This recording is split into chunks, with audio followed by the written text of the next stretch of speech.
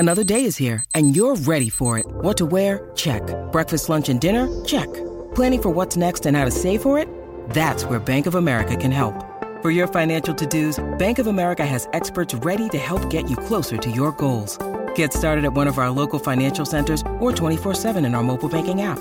Find a location near you at bankofamerica.com/talktous. What would you like the power to do? Mobile banking requires downloading the app and is only available for select devices. Message and data rates may apply. Bank of America N.A., member FDIC. When you need mealtime inspiration, it's worth shopping Kroger, where you'll find over 30,000 mouth-watering choices that excite your inner foodie. And no matter what tasty choice you make, you'll enjoy our everyday low prices, plus extra ways to save, like digital coupons worth over $600 each week. You can also save up to $1 off per gallon at the pump with fuel points. More savings and more inspiring flavors make shopping Kroger worth it every time. Kroger, fresh for everyone. Fuel restrictions apply. With Lucky Land Slots, you can get lucky just about anywhere. Dearly beloved, we are gathered here today to... Has anyone seen the bride and groom? Sorry, we're here. We were getting lucky in the limo and we lost track of time. No, Lucky Land Casino, with cash prizes that add up quicker than a guest registry. In that case, I pronounce you lucky. Play for free at LuckyLandSlots.com. Daily bonuses are waiting. No purchase necessary. Void where prohibited by law. 18+. Terms and conditions apply. See website for details. Hello there, my name is Miles Jupp, and I'm just interrupting you as you listen to whatever it is that you actually want to listen to tell you about the second series of Middle Please Umpire. Middle Please Umpire is a podcast that I, Miles Jupp, if you weren't concentrating when I first introduced myself only moments ago, that's not a criticism, your thoughts are your own and you must focus them wheresoever you yourself choose, host with Mark Wood, the 95-mile-an-hour bowling, England-playing, World Cup-winning, Northumberland-hailing cricket lunatic Mark Wood. It's another series of episodes of the two of us talking about cricket and indeed any other stuff that springs to mind, both with each other and also with a succession of frankly illustrious guests. We lift the lid on Mark's life as an international sportsman, basically he spends a lot of time icing himself, and take you on a whistle-stop journey through the windmills of his mind. I, a mere fan, listen agog, giggle excitedly, and try and draw comparisons with my own rather more mundane existence. All episodes of Middle Please Umpire are available right now from your favourite podcast providers.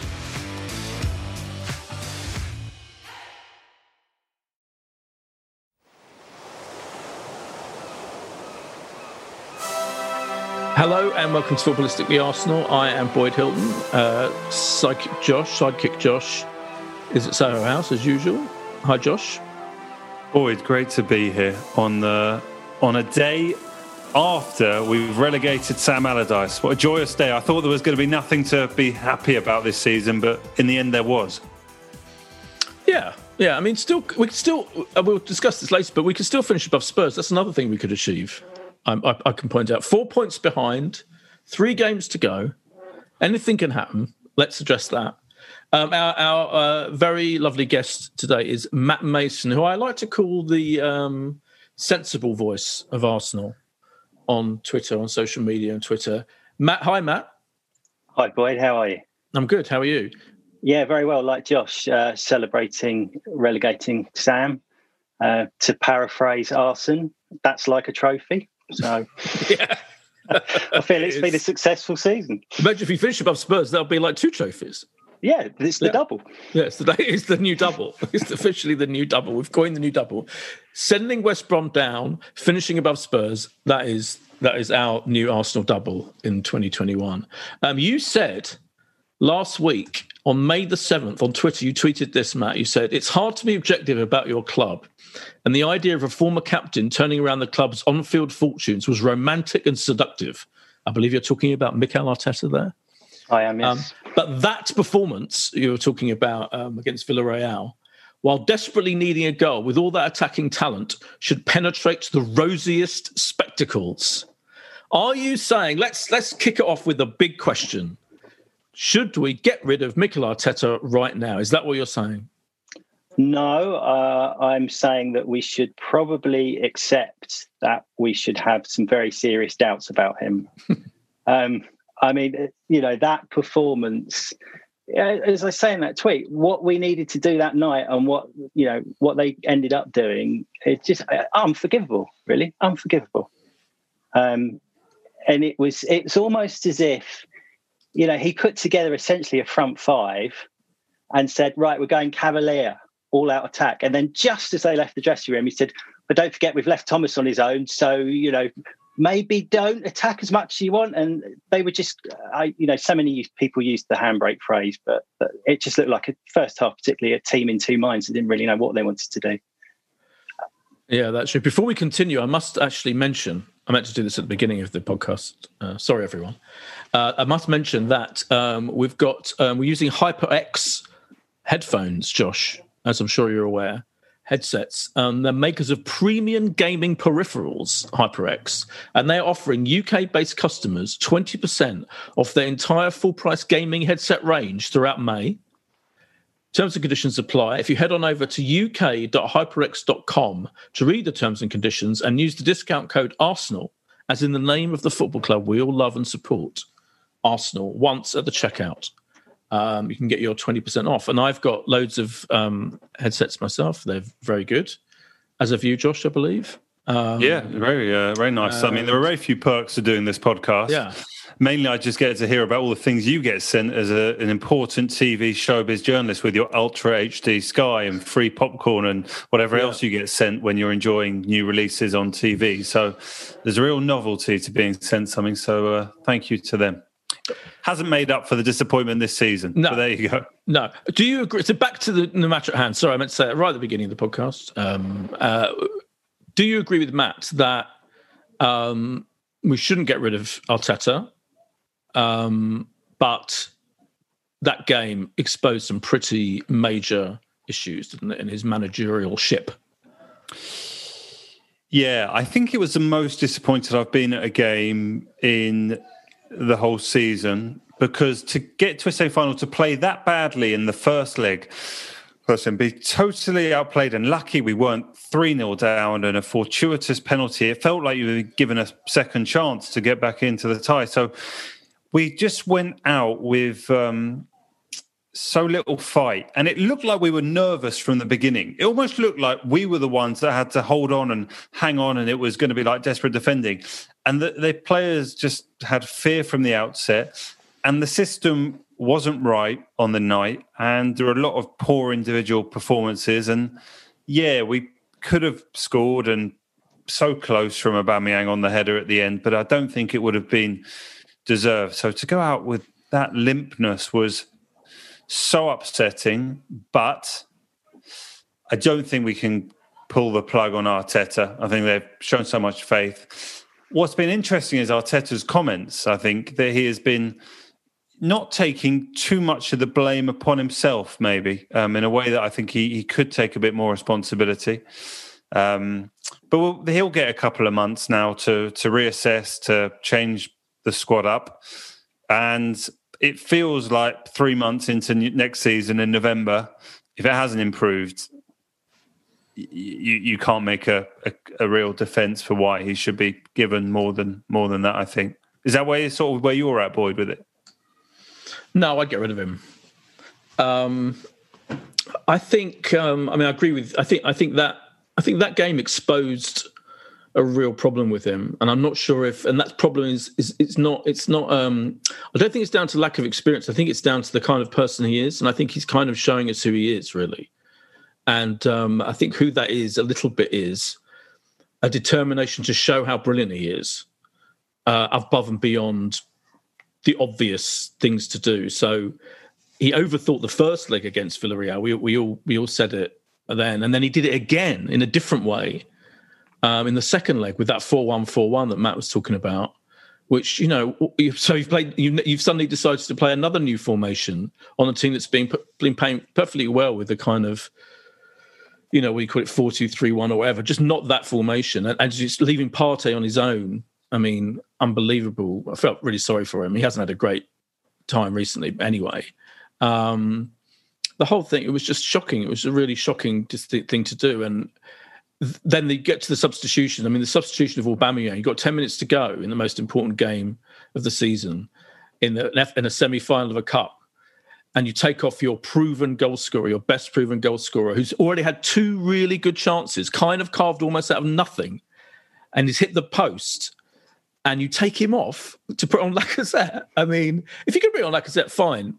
bring on as well. I mean, in the end, we ended up with like every other attacker left anyway. In Nketiah, what's Nketiah going to do? I mean, fucking hell. Anyway, so that decision, I know it's only a substitution, but I think that decision and how he set us up and sent us out with the handbrake off, etc., was so crass and delusional and all of that. And I think it's down to his stubbornness and his, as I say, his determination to show how brilliant he is and what a brilliant coach he is. And I think he's got quality to him now that's really pissing me off about his post-match interviews. And I know these things are a bit, I'm being a bit personal, but he's got that thing where he cuts off the interviewer almost halfway into their question because it's all a bit beneath him.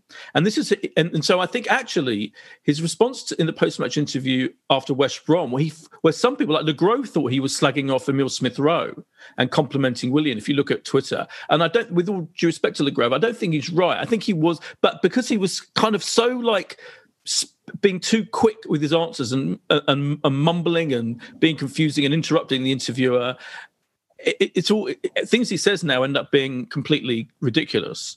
And as you say, not taking the responsibility that he should be taking. And I could rant all day about it, but I don't see why we should waste time with a rookie manager who's proven himself to be flawed, psychologically and tactically flawed. When you see the effect that Chelsea have when they got Tuchel, and you see the effect that plenty of other teams have, just go out and find the best available coach that there is, and we will do better than we will under Arteta. That's my opinion. Am I being simplistic, Matt? Yeah, slightly, because my hesitation over getting rid of Arteta is the dearth of choices out there. I think we have to be realistic about who we are, where we are. I mean, if you're one of the most coveted managers in football, do you want to work with that board and that squad? I'm not sure you do. I mean, look at the trouble Spurs are having finding a manager at the moment. I think we find ourselves in a very similar situation. I mean, off the top of your head, if you were Josh Kroenke, who would the three managers you'd be looking at now be, realistically? That's a good question. I mean, when you say realistically, that's the thing, isn't it? It's like, to me, realistically is that we are still a draw, even though we're almost certainly not going to be in Europe, right? And we are, and there's that board. But somehow, like other clubs, like Everton got a world-class manager this season, right? And they're going to finish above us, pretty much, obviously. And he's done, and I don't think with as strong a squad as what we've got. Certainly their first team. This is a long way around. I will answer your question eventually. But I'm going to say Allegri, I'm going to say Simeone. These are world-class managers. And I'm saying it may not feel realistic, but I just think if they go out there and ruthlessly, I mean, he's talked about ruthlessness, he's used that word, doesn't he, Arteta, rather irritatingly as well. I think if the people in charge of the club go out and approach those people and say, look, we're going to, I think they'd consider it. So that's the kind of thing I'm fantasizing about. Maybe Brendan Rodgers. Well, I mean, Brendan Rodgers always gets his name in. He probably should try and get his name in sort of February, March into these conversations, because April and May never quite seems to have the same impact for him. And it would be incredible if they managed to find a way to. They're still going to finish above us. They're still easily going to finish above us. They are going to finish above us, which is, sad state of affairs. Allegri is definitely the one who sort of tops the betting. Not that there's sort of an active market at the moment, because I don't think there's widespread thought that Arteta is under pressure. I guess some of it plays into whether our owners change, although that feels like a very unlikely scenario, really, when all is said and done. If there were new owners and the legends that have been attaching themselves to that are involved in some way, you could imagine there might be a change in the dugout. But I still think you're right, Boyd. I mean, we're still an attractive enough proposition. We would be members of the Super League for a reason, and I'm not doing that to kind of be, to sort of diminish what we were discussed about and how much we were disgusted by it. But it did show our pulling power in terms of commercial and how maybe we're viewed around the world. So I think there'd always be a desire to be Arsenal manager. And do you know what? If you come into Arsenal now, you can't fuck it up anymore, can you? Like, we're not going to come worse than ninth or 10th. Like, what's the danger? Like, we come 12th? I mean, there's you are literally coming to Arsenal at their lowest moment in 25 years. And maybe that's actually, to some people, a great challenge. Try and take them back to their former greats. Like, I honestly, I don't know. Am I being, maybe I'm being... too optimistic to just think we are kind of at rock bottom. I hope this is rock bottom, right? I mean, I think they talked about that on TV on Thursday night. Is this rock bottom for Arsenal? And it has to be, right? I think it is. I think also, Matt. Also, the other thing I'd say is, even if those obvious world-class coaches aren't available, and even if they would turn us down, and in an ideal world, you line up someone and then you sack Arteta. That's the dream. They line up a world-class experienced coach, proven successful manager or coach, and then get rid of Arteta and do that very quick thing that we never seem to be able to do. But I'd fantasize that could happen. Even if we don't get one of those people, I think it's got to the point where we are rock bottom, and just a refreshment of the situation is needed. And I know that seems very simplistic, again, not to use that word, but I know I am being simplistic. I'm fully aware of it. But you know what? I look at Arteta and how tetchy and irritable he is. And I know it's he looked like he'd been crying after the Villarreal game. I mean, he looked just shocked and didn't know how to deal with it. But because he's completely inexperienced and and doesn't know how to deal with any of this stuff, I don't trust him to do that much better, maybe a bit better next season. Whereas I think a full refresh of the coaching team, even if it ends, and what I'm about to say, I caveat with, I'm just saying, if I'd rather have one of those, but someone like Thierry Henry, I know, but someone like Thierry Henry would have more respect than Arteta has, I think, in the dressing room. I don't think they have much less respect for anyone than they have for Arteta right now. I think his mistakes have been so blatant to them. People like Aubameyang, aren't stupid. They see what he's done. Whereas I think someone like Thierry Henry could come in. He's not my first choice, but someone like that. If the board ends, I could see the board going, "Oh, let's get a legend in." A real, proper, actual legend who's had some experience of management, not great, not particularly successful, or a Vieira or whatever. It'd still be better than Arteta. What I'm about to say should not be read as an endorsement of Martin Keown for Arsenal manager.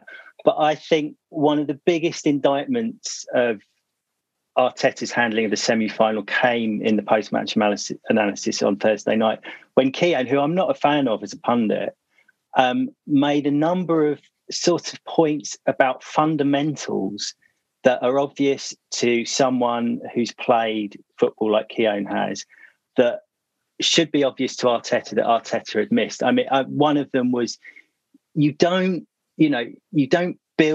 rebuild the club, get the club moving forward again with young players like he's done, and then expect young, inexperienced players to be able to absorb and handle the formation changes they had to over those two legs. And there were a number of points he made that just felt like footballing fundamentals that Arteta had missed. And in that respect, you do think that someone sensible, conservative even, could come in and steady the ship and progress us better than perhaps Arteta can next season.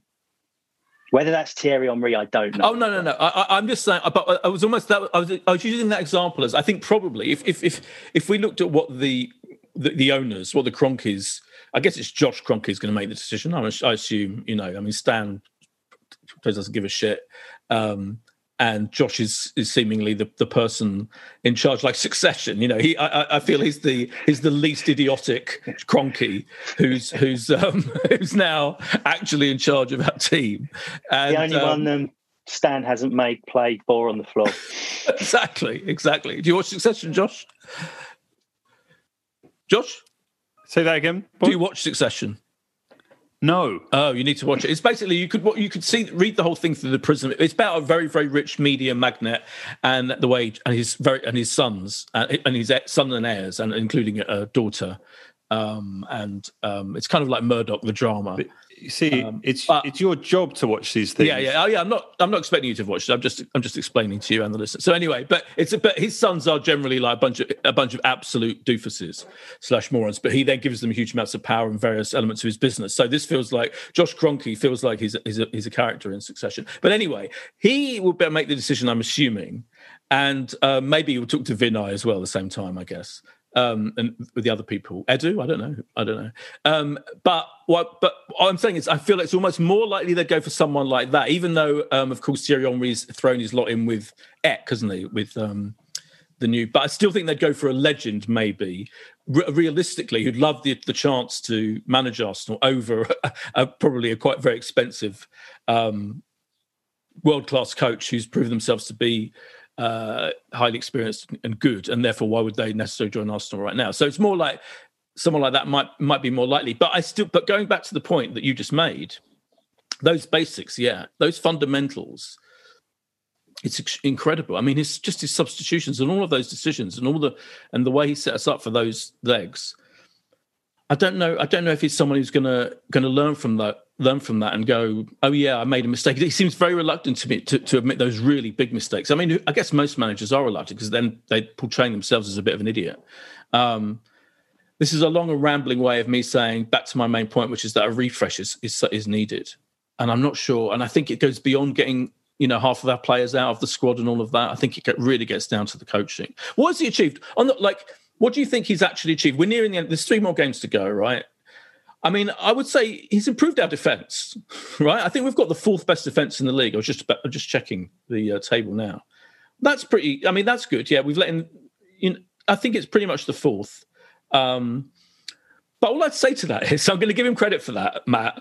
But equally, it's like I don't feel like our defence has been fixed. I feel like it's just an improvement on the terrible, terrible defence of the last few years.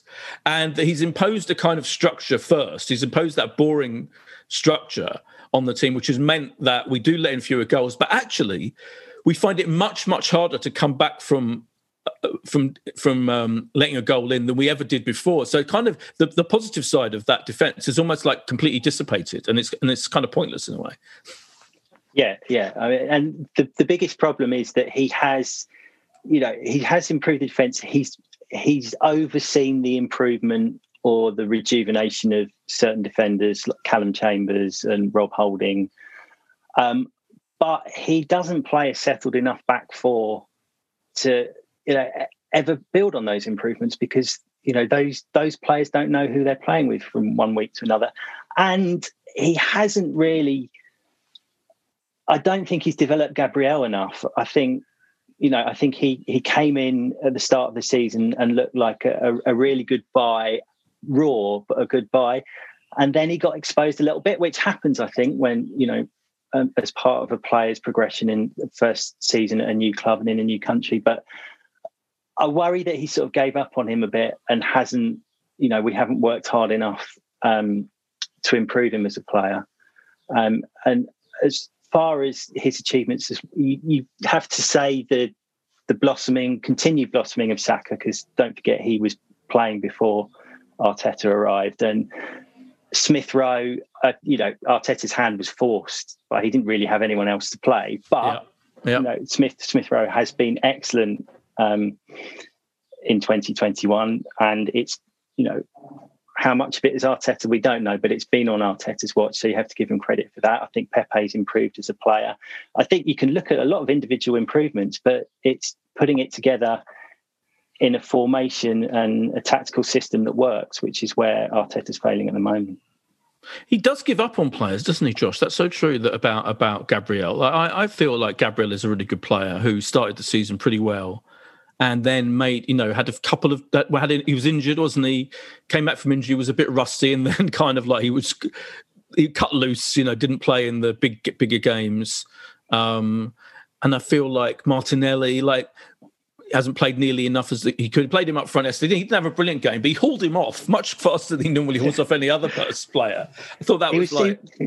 He was trolling us by finally giving us like a 59th minute substitution, but then taking off the player that everyone wanted to play. Yeah.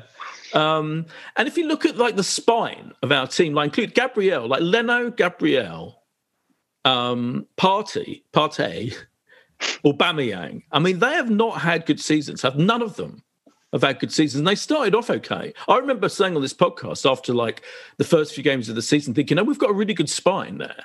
And thinking that's going to keep us. At least that's something. But actually, the spines turned out to be a complete disaster in many ways. Well, the spine has gone. I mean, for the first something like it must have been, I don't know, dozen games of the season, Gabriel played every game bar one. I'm pretty sure, apart from away at Anfield, and this was like, okay, not every performance was outstanding, but we had we knew where we stood. And then obviously had the injuries. And really, in the last couple of months, it's been one game in, one game out, one game in, one game out. So, of course, now he's played Newcastle and West Brom, but, he missed the Everton game. He played at Fulham. It's just not been that level of consistency. And haven't really been able to easily pick who our centre-back pairing is going to be over the last couple of months. And that's pretty unusual situation. And then we had the strange situation, didn't we, where... Arteta alluded to Granit Xhaka not being able to play at the last minute against Villarreal as having a huge impact potentially on the game, where really Tierney is, even pretty fit instead of fully fit would be pretty much in all of our teams. It was almost like why is it a regression to have, our first choice outstanding left back brought into the team if he was able to play, and it was frustrating. So that whole spine of what you probably would have thought about of being Gabriel, Thomas Partey, Aubameyang has not been there, and it's never really looked like being there at any point. Yeah. So even all the way back to the goalkeeper hasn't been as reassuring as maybe previous seasons, and. It's backwards. Partey started really well. It's gone backwards. But I felt for him on Thursday night. He looked. crap. I don't blame him for that. Yeah, I mean, I think he's looked a bit. He is like what he does a lot is try stuff, kind of blunders in. I use that slightly unfortunate word, and kind of doesn't quite pull off a pass, and then the ball gets taken away from him. That happens quite a lot. More than you'd expect for someone of his reputation, anyway. But Matt, the other thing that Josh quite rightly mentions the Xhaka left back situation, and again, if we're talking like the big. I started this bit of the podcast by talking about his achievements in the defence, and I'm now back into his absolutely disastrous fuck ups, right? Because for me, when Tierney got injured and they're playing Xhaka there has been an absolute disaster.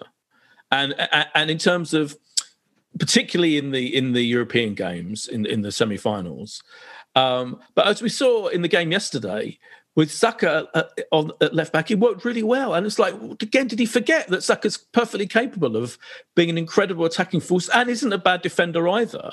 I mean, and yet moving Xhaka into that position completely unbalanced the team. It meant that we missed Xhaka's influence in midfield, and we had to play Ceballos, El Neni, whoever, and we had to play that terrible formation last week with poor Partey on his own. It's just like that. It's another huge cock-up, isn't it?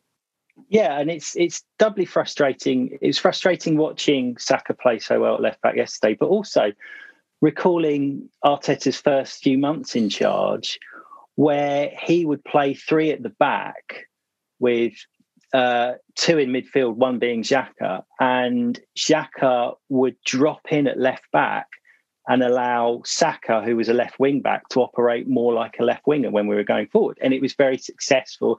I think it was a very important part of Saka's development as well. And, looking at the players he had available on Thursday night, you wonder, was he going to try that till Xhaka's injury? I don't know, because he's shown no signs of doing it in recent weeks or recent months.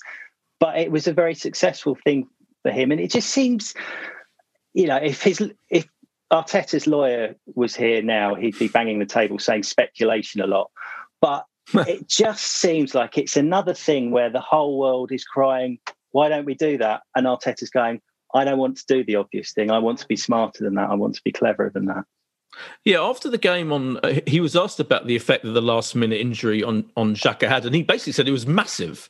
And I was expecting, most managers would go, "Oh no, we should have dealt with that," but no, he was like, "Yeah, it completely ruined our preparation and completely ruined the plan, and it was an absolute disaster." Almost implying what you were saying, that he was planning on, a more significant rearranging of the players, and that ruined everything. But I thought it was quite tragic in a way that he was so willing to say that was obviously getting a player getting injured in the warm-up is never good. Obviously, but it's happened before. We've seen it plenty of times, and we had enough good players, in that first half to not play like that, and give ourselves no chance in that game. It's just so depressing.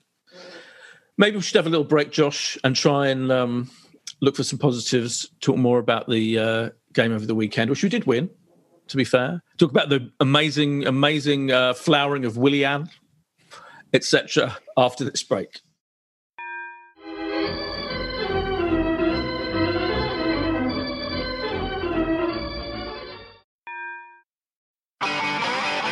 If you want an e-bike that doesn't look like it's made for the shopping precinct, something that's less Mr. Bean and more Steve McQueen, check out the range of bikes from London-based Cooler King. From dope 250-watt city bikes to Harley Bobber-inspired 750-watt beasts that can tear your face off while leaving your smile intact. Cooler Kings are made in limited numbers, yet highly affordable. Check them out now on the web at cooler.bike or find them on Instagram with hashtag CoolerKingBike. Cooler.bike. E-bikes that are cool AF. We're back from the break. Sorry, Josh, while we're doing big fuck-ups, I'm calling this podcast Big Arteta Fuck-Ups of the Season. It's a special. It's turned into a special.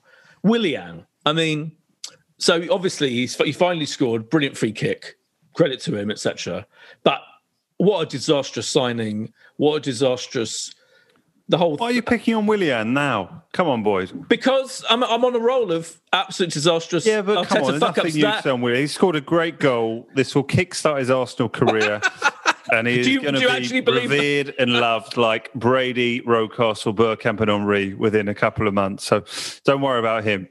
No, I think we know what we've got from Willian. And look, Arteta in those post-match comments did say, alluded to kind of, well, we know. I mean, he's a player you can expect it of, unlike the youngsters, that you should be demanding more from him. And you just wonder, like, had it gone well in that first 3-4 weeks, then he wouldn't have become the figure that he has almost for the Arsenal fan base this year. But, he's got another 2 years in his deal. He's not going to get a better offer to leave the club. So we are stuck with him, and you just hope there's slightly better season ahead next season. So if he at least finishes this one well, and it must play on you. I mean, he wasn't brought in as a goal scorer, but to be as ineffective in front of goal as he has been must play on him. So it was a bit of a surprise. I mean, I was genuinely like, I don't know, it did bring a smile to my face seeing that goal go in. You want to see the best of him. I know you're looking for positives, though, aren't you, ahead of new season?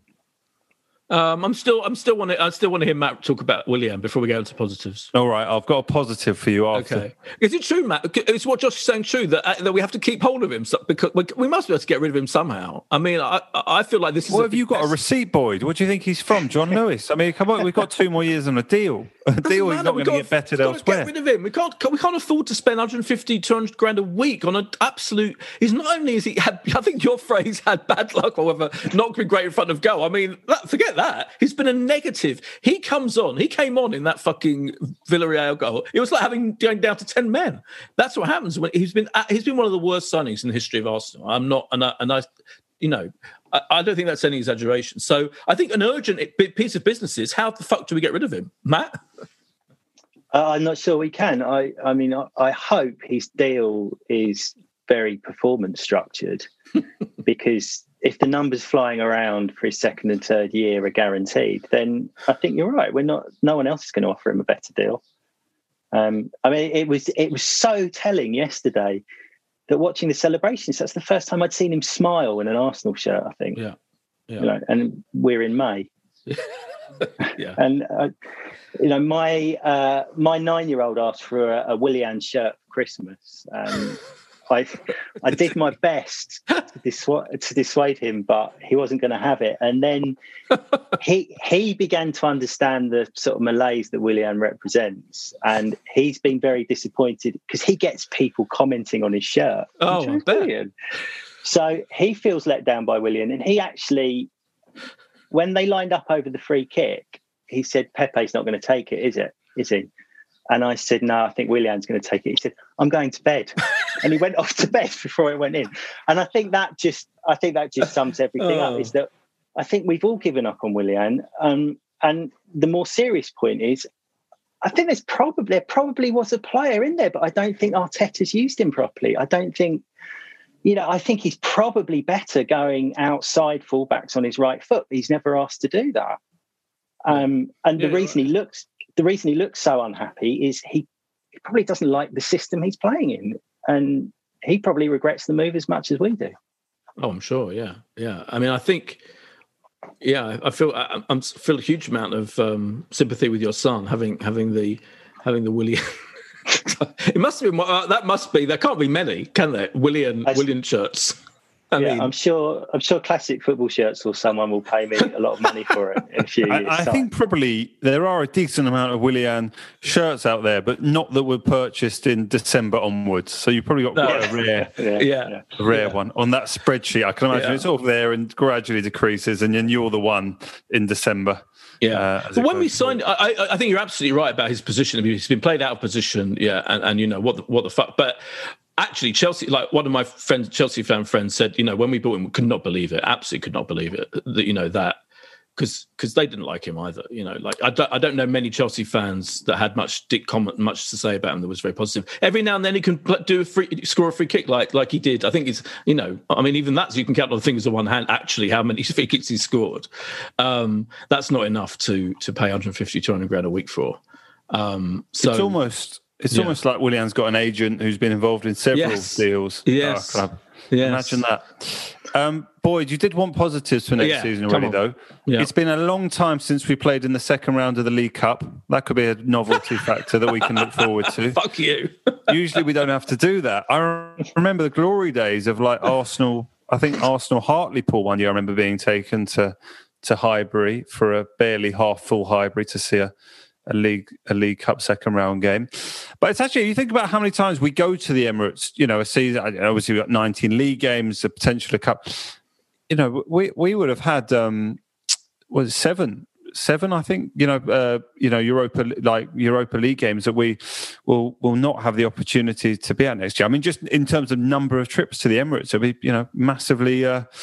massively lower, which will be aside. And just, it'll be a shame all that opportunity for you, Boyd. I know you mainly go to your French restaurant beforehand, and the game is sort of a, nice if you make Turkish. It's more Turkish restaurant, really. Is it? Have you moved? Yeah. There was a French one at one point. We did French at the weekends. It was more French at the weekends, and which I think that restaurant, maybe it's reopened in Islington, and then we do our Turkish restaurant on weeknights. Yeah. I presume it means we have a lot more Saturday 3:00 next year because we're not going to have to be the Sundays. Well, when I say 3:00, who knows if that's coming back or if we're going to stay with this staggered existence we have. But a lot more Saturdays, I suspect. What are you going to say, Matt? Just that I've seen you in the Turkish restaurant a few times, actually, Boyd. It's always so busy in there, you can't get anyone's attention. It's very busy. It's very, very busy, isn't it? I guess, there is the point, isn't there, that without European games, and we're assuming, has anyone done that? You're really deluded when you try and work out. I was doing it. I've been doing it, Boyd. Excellent. I'm all across it. Yeah, good. Basically, and what are the results of your survey? Obviously, first and foremost, we have to win all 3 games. So if people are listening to this on Thursday morning, it'll be entirely redundant. Yeah. We're playing Chelsea away on fucking Wednesday. Yeah, that. Yeah. So, but essentially, what we need is West Ham have got 3 games left. We can allow them 3 more points. So 3 draws or 1 win and 2 defeats, and we can get above West Ham. Now, Spurs, we can allow them 4 points from their 3 games, but Everton, and we can allow 6, but they've got 4 games. So it is all conceivable that it could happen. And, this season more than others, team beating others who you may not expect them to. But it does need us to get 9 out of 9 and then for everything else to fall into place. So I feel like it's about a 100-1 shot. And that is only to come 7th to get into this crappy Europa Conference League, but I bet the club are desperate that even that. Of course they are. It's to be Chelsea on Wednesday night, which is a slightly daunting prospect. But well, slightly, he's hoping slightly. Yeah. Well, I guess the other thing, Matt, is assuming that we are not in Europe next season. There are examples, aren't there? Chelsea, Liverpool, of teams that had a calamitous rock bottom season like this one we've had, and then they had a really good recovery the next year, and it helped them out of not being in Europe. I mean, that could happen to us, but it doesn't feel like it likely. The foundations are slightly different in that. Yeah. I don't know what Chelsea spent that summer, but that was Conte's season, wasn't it? Yeah. And they had a top experienced manager in place. Yeah. I've always tried to use that as a bright side if we're not going to qualify for European football, that the reduced schedule might help us, but it either involves a new manager or the current manager being backed considerably this summer, because my one sympathy with Arteta is this thing. There've been arguments that say, "Oh, it's a COVID season; it's very difficult," and the counter argument is, "Well, it's the same for everyone." I don't think it's the same for, say, Ancelotti, who can process a bad patch or a defeat very quickly thanks to his experience, whereas Arteta doesn't actually have the time to learn between matches, because as soon as one match is done, the next one's on him, and he has to think about that one, and he can't look back and reflect. So I think it's difficult for inexperienced managers in that sense, and for that reason, next season might be kinder to him. But I don't think it's going to be the basis for a title charge. No, I don't think it's going to be the basis for a title charge. I was more thinking, top 6 kind of level of improvement. Well, let's 7th. Let's look at 7th. Let's look at 7th. Yeah. This I finally read the new European thing. What's it called again? The Europa Conference. The conference. League. It kind of just it's just a way of making the Europa League more complicated, isn't it? Seemingly, it's like, because it means there's got fewer teams in the Europa, and then those teams that would have been in the Europa normally, like the 7th place team in our league, for example, will go on to this conference thing. But yeah, so it is embarrassing on that level. I mean, it is, because it is the 3rd most important European competition, but it's not quite as humiliating. Would you still rather be in it than not in it? I don't know. I mean, maybe a lot of fans would probably not rather be in it at all. I think from a club point of view, I think it's even still 20 million quid or something just to be in it from the broadcast. So there's something there, which when you're in the situation we are, I think you probably do grab. From our side as fans, there has to be a temptation to think, do we need this? If we actually only have 38 Premier League games and possibly a couple of domestic cup games to worry about next season, are our odds of getting back into a Champions League position more likely? So as fans, I think there'll be a pretty split in the fan base of going, do we need this? And also, forget COVID, but certainly with, it's still going to be in our lives in some way, and who knows about it. Can you imagine an Emirates Stadium filling for a group stage Europa Conference? I mean, the whole thing might sort of be fairly sparse and embarrassing. So I don't know. I'm split. I'm probably just in the side if I do want it, but that's kind of for selfish reasons of that. I love European away trips, and it's something to look forward to, and always trying to make 1 or 2 every year. And the idea that won't even be an option is really sad next year, as it looks like is overwhelmingly likely. Yeah, and there'll be more obscure places to go to as well in that competition, won't there? Even than in the big time. Yeah. There will be some niche football trips. I feel like when you sort of listen to the first 30 seconds of commentary, they talk about the last 2 times these teams faced each other. This will be a lot of, and it is the first meeting between Liechtenstein's domestic cup winners and Arsenal. I think there'll be a lot of new places.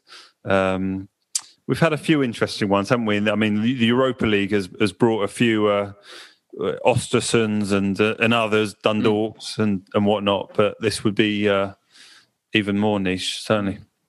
Let me ask you this question, Matt.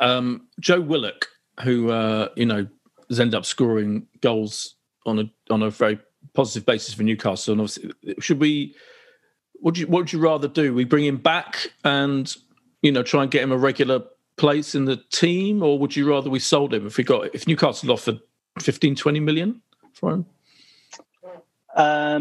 Tough one. He's used as a stick to beat Arteta with. Look at Joe Willock, scoring all these goals for Newcastle. But I mean, most of the time he's been coming off the bench. Yeah. Steve Bruce doesn't trust him to play 90 minutes. Yeah. So yeah. It's not like we gave Newcastle a world-class player and we couldn't see that he was world-class. There's still a lot of development to go.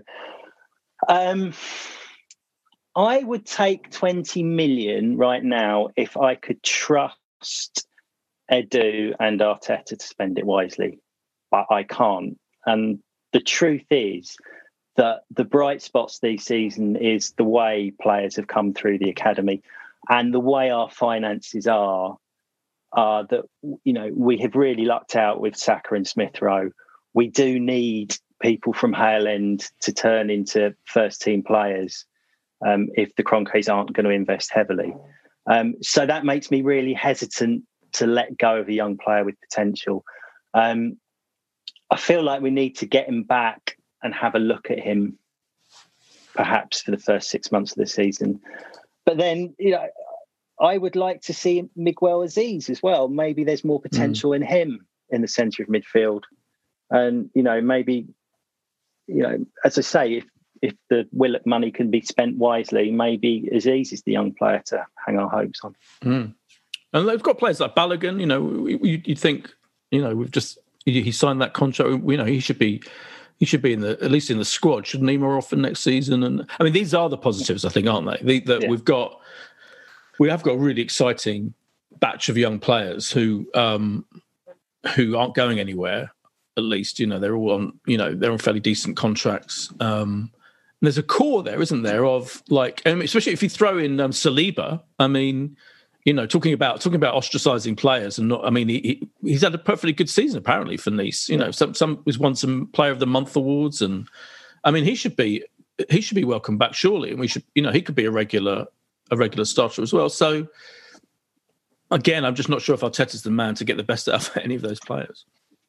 Yeah, I mean the Saliba thing. That's another sort of circumstance where it looks like Arteta's being really headstrong, that he doesn't want to even hint that anything to suggest that the way it's gone was wrong or incorrect. But then, you have to give credit to Arteta that probably one of his greatest achievements was getting Saka to sign a new contract. Yeah. So what's happened with the academy, you can't really fault Arteta at the moment. I mean, he's got plenty of time to mess it up. But yeah, true. Yeah, okay. We'll give it and Balogun signed a new contract. What he needs, Nketiah got that run of games at the end of last season, which felt like finishing his education ahead of selling either Aubameyang or Lacazette. So it would be nice to see Balogun or Martinelli get these next 3 or 4 games. Whether they will or not, I don't know. Yeah, I mean, I don't see the point in playing. Yeah, in kind of. I don't. I mean, I love it. Well, love is a strong word. I've always liked Lacazette, but surely. But these are proper games. I mean, we go to. That's the thing, isn't it? Yeah, you're right. At least you hope we can maybe take it to the final day. Yeah, maybe we'll be in a terrible position final day, needing like Everton to lose, Spurs to lose, to have any hope. Yeah. But you just want to take it and put a bit of fear because, I mean, Arsenal have a record of getting some extraordinary luck on the final day. We probably all remember, was it away at West Brom when basically West Brom goalie chucked 2 in, and Arsenal ended up, sneaking into the Champions League. We've had Lasagna Gate. If we go back, far enough, we've had moments, where you could say, well, we've been fortunate and snuck into Europe in the back door. FA Cup final last year. So I just, Wednesday night is a game where, because the season ends, forget the season probably ending, the season ends with anything but a victory at Stamford Bridge. So I think he'll go with full attack. It's not. Yeah, no, you're right. You're absolutely right. I argue against myself, but I think you're right. I think actually, it's almost annoying, isn't it, that actually mathematically we are capable of of getting seventh, and it could happen, as you say. Stranger things have happened. So on that basis, you think we actually have to. He actually just has to pick the best players at our disposal. Yeah, and that'll be interesting to see an Arsenal side where it is. There's no point. We lose 4-0 at Chelsea. Does not matter. We absolutely have to go for it. It's. And that will be interesting to see an Arsenal team completely, hopefully feeling like, Arteta has referred to a couple of games as free hits that definitely aren't free hits. This is a free hit. Yeah. This is we lose, we're expected to lose, to a team that have been in brilliant form, have been defensively extraordinary in the last 4 or 5 months under Tuchel. So, yeah, I'm sort of intrigued to see what kind of fight we can put up with it. So, yeah, what are you thinking about this game, Boyd? I know we, often come to predictions. I think of you last, but how are you feeling? Not good. That's the other thing. I think is that really, any sane human being would not even give us a hope in hell against Chelsea away. Has he lost a game yet, Tuchel? Has he lost a game? Yeah, to West Brom. West Brom. They got beat 5-2, but they've also had an incredible, I think it's something like 18 or 19 clean sheets out of 26, 7 games. Yeah. So it's amazing. They're in the Champions League final. FA Cup final. The FA Cup. Are they in the FA Cup? Oh yeah, the FA Cup final. I guess he's going to rest loads of players, isn't he? That's our one hope. But the problem is he's done that throughout. He's mixed and matched, doesn't he, Matt? Throughout, like as soon as he arrived, he plays completely different teams. He drops loads of players on whatever formation and whatever players he picks them all in their ideal position, which I think is something that Arteta could learn from. But it's incredible that however he picks, they always do well, and they only lost that one game. So it would be a miracle if we got anything from that game. You talk about them dropping players. Sorry to jump in there, Matt. This is also a reasonably important game for them. They have to still make sure they do get into the Champions League, and Liverpool are, still in contention. I think West Ham probably have missed their opportunity now with the defeat yesterday, but there is still something to play for Chelsea in the league as well. So I don't think it's an entirely resting situation for them. But yeah, they've managed to chop and change that team as well as anyone has all season. So you're right. What do you think about this game, Matt? Well, I think the fact that he chops and changes so much, there's, every member of that squad probably thinks there is a chance I can play in the Champions League final. Therefore, anyone who comes in, they're going to be putting in a performance. And I'd love, as you say, to see it as, the team see it as a free hit and go all out. But I just think that Chelsea will play at third gear, frustrate us and win 1 or 2-0. And that will be that. I'm with you. Yeah, I'm with you, sadly. I think Olivier Giroud will probably get a game. Oh, don't say that. No, I think he will. I think Chelsea 1 or 2-0. 2-0 will go. Yeah, I agree. I think we'll score. I think it'll be like a 2 or 3-1. I think it'll be 3-1 to Chelsea. Fair enough. I so hope I'm right. I'd love just to, and it's incredible to think put the scare up Tottenham of just to get within would obviously get within a point potentially by the end of the game. So I think they when are Tottenham next playing? I think not till the Sunday. So yeah, let's be brilliant just to get a little bit closer. I was going to say it's incredible to think that we, us beating Chelsea was probably one of the main catalysts to them getting rid of their manager and getting Tuchel in, and what the fortunes of both teams since then. Fucking hell. Anyway, and what's the game after that? We've got the weekend. Well, we've got this gap of a week from Wednesday we've got to the Wednesday. gap of a week. Oh, yeah, so we only have to predict one game. Phew. We travel to Selhurst Park, where there will be fans, presumably, given that nothing has changed from Boris's announcement. So there will be fans at Selhurst Park on the Wednesday. So we will do a pod ahead of that and the final game of the season at home to Brighton. Yeah. It's weird, isn't it, having a week off of football, not playing at the weekend? That's bizarre. Well, it's because of the cup finals, because Chelsea have got the cup final, so we've that game's been brought forward a bit. Indeed. Good practice for next season when we've got a week between each game.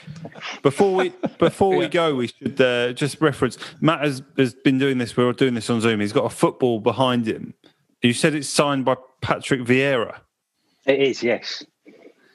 And which magazine should this have been a giveaway from that never happened?